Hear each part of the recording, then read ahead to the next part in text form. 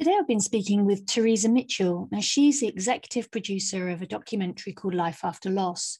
Now, the aim of the documentary is to empower and give voice to many unnoticed women who struggle with infertility, pregnancy, and infant loss. And Teresa reminds us that as women, regardless of our colour or background, we have a choice, and that whatever happens, it's okay not to be okay. Hope you enjoy it. Hi, Teresa. Nice to see you. You too. How are you? Yeah, really good. Thank you. And I'm so thrilled to have you on Precarious Parenting. Same here. Same here. So paint a picture about yourself. Tell us who you are, where you are, what's happening. Tell us about yourself. Yes, my name is Teresa Mitchell. I am executive producer slash producer of a documentary called Life After Loss. I currently reside in Myrtle Beach, South Carolina. I was born and raised in Queens, New York City. I am an African-American female that suffered 3 miscarriages. So this is why I'm telling my story. Yeah, fantastic. And I think that really resonated with me, having experienced a miscarriage too, and friends of mine who have gone through it, and the loss of babies, sleeping babies. It's such a traumatic time. So tell us more about Life After Loss and the documentary. Yes, Life After Loss is a documentary created to bring life and truth faced by Black and Brown women as they quietly struggle through stillbirth, miscarriages, infant loss, and infertility. So it's telling a story where my tragedy with other women of color. In America, we are 3 to 4 times most likely to die at the hands of childbirth or have complications during or after childbirth. We are easily ignored, we are easily dismissed, we are easily not heard when it comes to healthcare in America. This documentary is to help women have a voice, to have a choice and understand their body. And we just want to birth healthy babies. I think that's an incredible statistic. Well, can you tell me more about the underlying factors around that statistic? The underlying factors in our healthcare system in America, we are the worst country when it comes to our healthcare system. I don't want to say like the third world country, but for us, we are most likely to be not believed when it comes to pain, not believed when it comes to our level of care. So when we go into the hospitals, we tend to be dismissed all the time, especially when it comes to maternal health. We don't get treated as well as such as white women. We are most likely to get misdiagnosed or underdiagnosed. So this is a story that tells many women's stories that they're not alone when it comes to this healthcare system in America. One of the things that we have seen was that even if we do have money or we are college educated or a CEO or a company, complications happen most likely to us, like Serena Williams, like Meghan Markle. She had a miscarriage and she was complaining that she had issues and she wasn't listened to. Chrissy Teigen, she's another one that's John Legend's wife. She had a miscarriage and she told the doctors that she was feeling, not so good. And all they had to do was a simple test to find out that she did have a blood clot. But unfortunately, she had a miscarriage. So these are the type of things that we see through decades. I've been here on Earth for 3 decades, and it's been continued happening since slavery. So now that we have slavery is over and we still live in a world where it's 2021, it is hitting us harder because during the pandemic in 2020, everything was locked down. So we had to do virtual doctor's calls. So when we complained that we have any symptoms, our hospital was overloaded.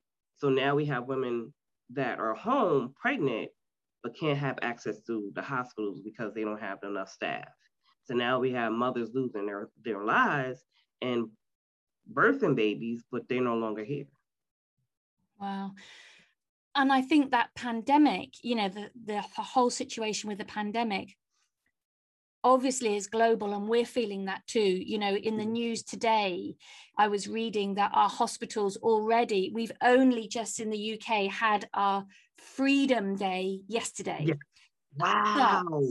But our ambulance services, our paramedics, our hospital wards are already overloaded. So, you know, I guess we will also, because we have people who have been diagnosed with cancers, you know, heart conditions, I guess pregnancies and miscarriages also here who aren't being seen. But you're talking about something pre-pandemic, aren't you? You're talking about something that's you see as institutionally being missed. Women of color not being heard. So would you? So I don't really understand the healthcare system in the USA. So here in the UK, anybody can have access to a midwife, access to care, you know, aside from a pandemic. What is that the same in the USA? No, and most states, we have 50 states in America, and most states don't believe in midwives. They won't provide that resource to women of color or any women that's pregnant, that resource to have a midwife or a doula. In some states they do, but it's hard to get them. Some don't. Some are a little expensive. Some is not covered through our health insurance, and some don't reach you in your community. So it's hard for you to go to these places and see these individuals that will help you have a healthy pregnancy. So it's not accessible to a lot of women out here in America. So you can be a rich white woman, you can probably get the services, but for a woman of a college educated Black woman or a Hispanic or a Asian, it's really hard to find that midwife or that doula to assist you when you want to get pregnant, during pregnancy, and after pregnancy. Wow. So would you be happy to share your experience? Because I know that you've got a long journey of trying to have a baby. Would you be happy to share all that with me? Sure. In 2011, I got pregnant the first time, and I was 15 weeks when I had a miscarriage. The doctors told me they didn't understand what was going on. I might have had an incompetent cervix, but they won't know anything until I get pregnant again. That for me was the first time that I was ever depressed, anxiety, overwhelmed, grieving, just mad at myself and complain and blame myself for that situation that happened. When I got pregnant again, my second time in 2014, I was so happy because I felt like I took a long time to get pregnant again, but I think this time is going to be a good time to get pregnant. And when I got pregnant, I went to the doctor. I told him, okay, last time I miscarried at 15 weeks, can we do something to help me not miscarry again? Doctor was like, oh, that only happens once in a while. Not a lot of women have miscarriages like that back to back. And I was like, okay, I'm going to trust you. I kept telling him every time I went to the doctor, I wasn't feeling well. I kept telling him, I feel pressure down there. And he kept telling me, oh, it's pregnancy. That's what pregnancy does. Now at 18 weeks, I told him I kept feeling leakage. And he was telling me, oh, it's probably, your hormones, you're probably, discharging, but you're fine. Everything looks good.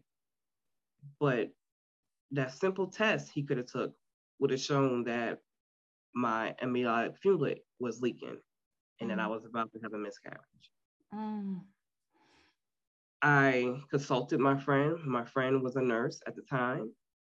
She told me to go and see the Dr. King in the state of Florida. Go see Dr. King. He's a high-risk doctor. I said, okay, cool. Called his office, made an appointment. The lady gave me an appointment for Thursday. I lost the baby on Tuesday. So I didn't even get a chance to save my child. I didn't get a chance to process everything, because I was like, I was trying to do everything I needed to do to carry this healthy baby to term. But still, again, nobody listened to me. When I got pregnant in 2016, that's when they started listening to me. They gave me a transvaginal cyclage at 13 weeks. That was a successful procedure. I got that done, and then went to go check on my child every week. At 19 weeks, that's when they found that I had an infection that was developing into the amniotic sac, into the baby, and it could lead in for both of us dying or me having a Socratic abortion to eliminate that infection. They tried to treat the infection, but the infection it wasn't going away, and it was harming me more than it was harming the baby. So I had to make another choice. That choice was I had to have another abortion. I didn't want an abortion. I'm like, why am I, I'm here trying to fight to have this baby, and you telling me that I have to make a decision between mine and my child's life. Okay, carry my child. I'm okay. Just let me go. They wouldn't give me that option. It was like, listen, you only 19 weeks. It's not going to happen. So then I had to make that tough decision within that 2-hour period to have a Socratic abortion. Now I'm completely distraught. I'm depressed. But for Black women, we can't show weakness. We have to be strong. We have to be that person that is empowered and take care of the family. And I didn't process that grief like I supposed to have processed it then. I'm learning that now doing therapy, because now all that trauma that was built on top of me for losing 3 babies is coming back in formation where, some days I'm good and some days I'm bad. And this journey that I took to have my daughter in 2018 was not easy, but I was willing to give it another try. When they found out that I had an incompetent cervix, they told me that I can have a transabdominal cyclage, which leaded up for me to have my rainbow baby.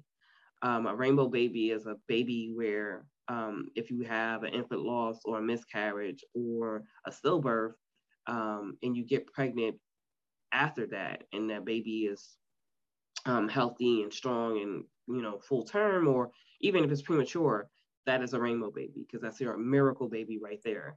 So I was extremely happy when I had my daughter in 2018. She is 2 now, going on 3 in September, and she's amazing.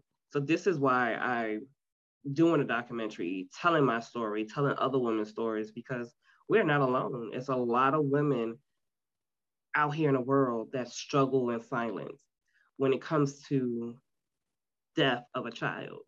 We struggle when we lose our parents or our friend or our cousin or our sister and brother. We tend to talk about that person's life. We tend to go to the funeral and share that love that we met from that loved one. But when it comes to miscarriages and stillbirth and infant loss, or even if you can't get pregnant, we tend to be quiet about it. And now is not the time to be quiet about it. We have to embrace it, to know that you are not alone, and we got you. We are here. We got therapists, we got counselors, we have people that are here to help you do this transformation, from knowing that you are still strong. You're still here. We can build something from this. And this is why the documentary is coming out. Oh, such an amazing story. And it's so wonderful to know that you have your rainbow baby, and that you managed to successfully deliver a healthy child. So that's so wonderful. I said to you before we hit record that, I had experienced a miscarriage. This is way back in 2003. And it's really interesting listening to you, because while I'm listening to you talking on behalf of women of color, I'm also thinking, but we all feel the same loss, and we all feel the same, grief. because like I said to you off podcast, you know, I'd been trying to have a child for a number of years, and actually in the end I managed to go on the IVF waiting list, and I didn't actually want to do that. Okay. And I was in with the consultant and my husband at the time, and I was like, I don't want to do IVF. I want this to be a natural, I was a romantic. I want this to be a natural birth or not at all kind of thing. And they said, well, why don't you go on the waiting list? And, you know, it doesn't matter. You can defer it or decline it or go for it when you finally get to the point that you come up on the list. And I was like, okay, fair enough. So I'd been trying to have a baby for about 4 years. And I'd been in that cycle of, am I going to get pregnant? Oh no, I've got my period. Am I going to get pregnant? And every time the loss and grief that you feel. And you know what, Teresa? The week that I went on the IVF waiting list, I fell pregnant. What? Yeah. It was like I'd handed the responsibility to somebody else, because they'd said there's no reason why you can't get pregnant. And it was almost proof to me that I was so stressed about trying to get pregnant. But then rolling on, you know, for 9 or 10 weeks, I knew that I wasn't pregnant. I just knew, because we women know our bodies so well, don't we? Do. And it was a Friday. It was an early evening on a Friday. In the UK, I think that's the time not to miscarry, because the hospitals, they won't see you till Monday morning. So I was basically on my own to just get on with it. And I think it was a very, very difficult time. I mean, it was a long time ago now, but, you know, I think now I'm mid-50s and I look and I watch other people, and I think people get through this by having a baby. And I feel sad for those people who've lost a child because I went to a, sorry, I'm now hogging the podcast, but I'm just sharing this. Sorry, everybody. I actually ended up going to a charity to support people who'd, you know, lost a child or lost a pregnancy.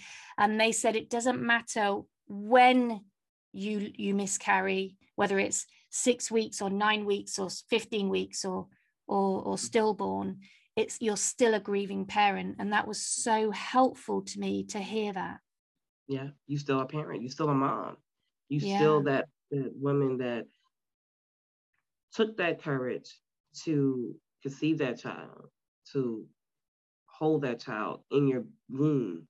You're still a mom. And a lot of women suffer from that because they feel like, okay, I feel less as a person.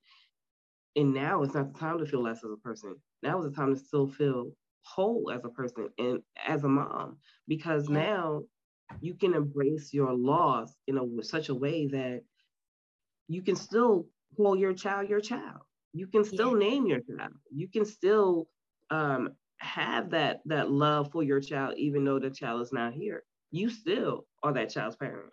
And that's what I want women to know, that, you know, even if you choose not to have a baby, you still have the opportunity to love yourself. And that's the most important key question. Is for a lot of women, they get questions like, oh, well, you're 30. Don't you know your egg's about to, you know, be gone, or, you know, you're getting up into age, you need to have a baby. And some women don't want to have kids. And that's okay. They are great people. They're a great person, but they know who they are, and they don't need to answer to anybody if they don't want to have any kids. They don't need to feel like they have to have a kid to be whole. No, I know a lot of thriving women that are career bound, or even they are great aunties. They foster parents. They, you know, they taking care of other people's kids. They're great parents, you know. But I want to let women know that it's okay for you to be you. It's okay to love you first, because you matter first. Yeah. I think that's such a lovely thing that you've said, because, you know, having ended up not having children in the end, I think I have been in that place of offering parenting to many young people at a moment that they needed it, whether their parents could or couldn't, you know. So you're right. We all have that ability, the ability to parent, don't we? Yeah. Yes, you did. And it's all about connection. That's such a lovely thing to say. Yes, it is. Yeah. Oh, what a lovely conversation. So I listened to another podcast that you did, and you talked about turning trauma into positive energy. Yeah. And I know that links back to your documentary. Where does that drive come from for you to turn trauma into positive energy, to do something like a documentary where you're trying to get a message out to? And I suspect your documentary isn't only aimed at women of color. I suspect it's going to be as helpful to any woman anywhere. Yeah. Therapy has changed my mental health in a way where my trauma is something positive to me, because I forgive myself for being in so much pain. I forgive myself for allowing me to feel ashamed, to feel that guilt, because I didn't know how to channel that. And then when I got pregnant with Janae, all I kept feeling every time I went to the hospital or to the doctor's office is that they're going to tell me I'm going to lose my baby. And I knew that channeled to my child, and I'm like, I can't keep going on like this. I have to embrace this pregnancy, and I have to treat it like it's a normal, regular pregnancy, and I'm not going to keep going back in my head thinking that I'm going to lose this baby, because I know I have trauma built on top of trauma on top of trauma. Yeah. So what can I do? So I went to therapy, and my therapist told me, what makes you happy, Teresa? Because that's the only way you can thrive right now, is what makes you happy. And I had to struggle a long time to figure out what makes me happy. And I said, me loving myself, working on myself, and me loving to laugh. So she said, okay, well, let's work on one. So since you like to laugh a lot, why don't you go home every day and watch something funny? And I did. I went home, I got my bucket of ice cream, and, I sat in my bed and I watched comedy shows. I watched Martin, I watched the Wayans Brothers, I watched Bernie Mac show. Like, I watched movies to make me laugh, because I wanted to make my child know that I'm happy. I wanted her to hear my voice. I wanted her to hear my laughter, because I didn't want her to come out feeling like she's wearing my stress. And I didn't want her to do that. I wanted her to be a happy child, because mommy is going through some things that I'm still working on. And I wanted to be the best parent that I possibly know, to work on myself. And in order for me to work on myself, I have to love myself. In order for me to love myself, I have to love my child. So what can I do?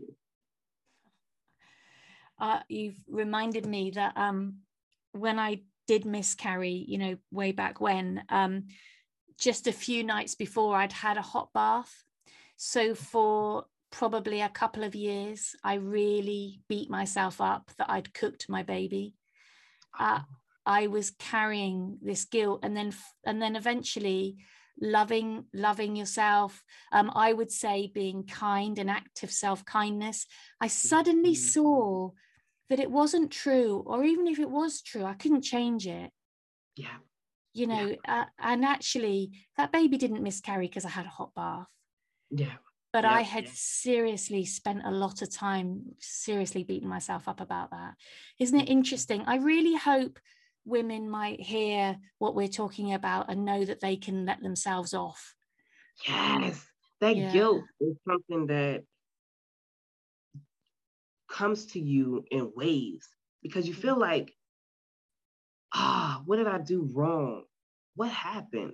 Did I move? Did I eat something spicy? Did I exercise too much?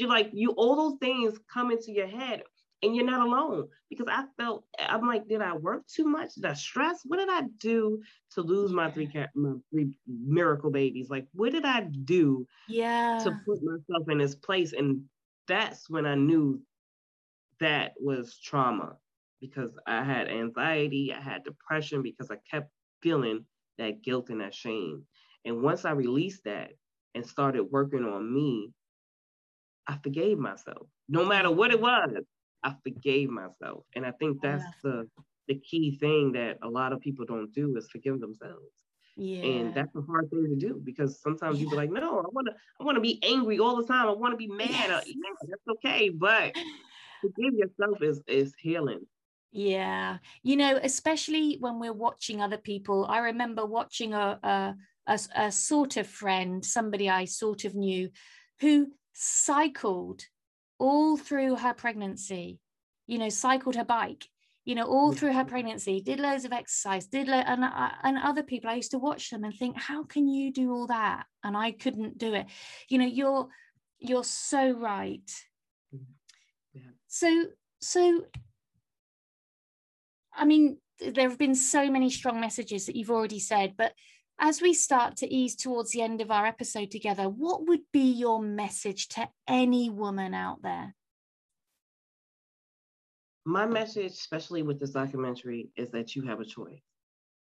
Your choice is yours. If you want to have a baby, if you don't want to have a baby, if you just want to live life the best on your terms, do it. But we're here to show you that mental health, that grief, and self-awareness is very important. And we want to show you that it's okay to not be okay. Yeah. It's okay to understand that you might not know, but here's the resources for you to know. If you have questions, ask them.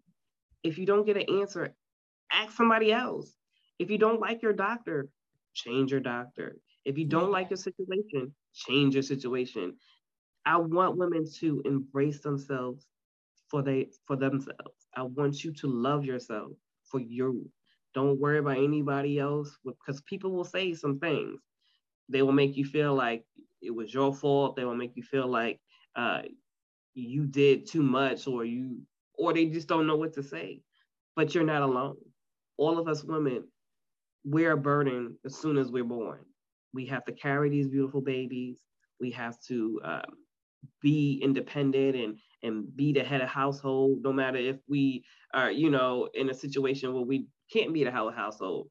But we keep a stress level on ourselves that is been there for decades, been there for years. But I just want to let every woman know that you are beautiful, you are seen, you are heard, and I love you. And I hope you love yourself too. So, Teresa, as much as I'd love to keep talking to you for a lot longer than we've got now, how would somebody check out your documentary, or if somebody wanted to make contact with you, how would they do that? And whatever you're going to say now, we'll also make sure is in the show notes. Yes, ma'am. People can, my documentary is in edit mode right now, but we should be finished with our whole project by October of this year, 2021. We'll be definitely doing a lot of film festivals in America and in the UK. We're doing Chicago Film Festival, the Tribeca Film Festival, the Santa Barbara Film Festival, and the African American Film Festival in Martha's Vineyard. So you can reach me out there. Also, you can email me or visit my website or find me on all social media platforms, which is Jhene, which is spelled Jhene, Productions with an S at the end, at gmail.com, or Jhene Productions at wikex.com, or you can find me on all social media outlets, Jhene Productions. You can follow me at Instagram, Facebook, or Twitter. Oh, that's brilliant. I really wish your documentary the very best. And I hope you pick up some awards at all those film festivals. Thank you. I love your positivity and I love your message. It's been a real pleasure talking to you, Teresa. Yes, ma'am. You have a wonderful day. And I thank you so much for having me today.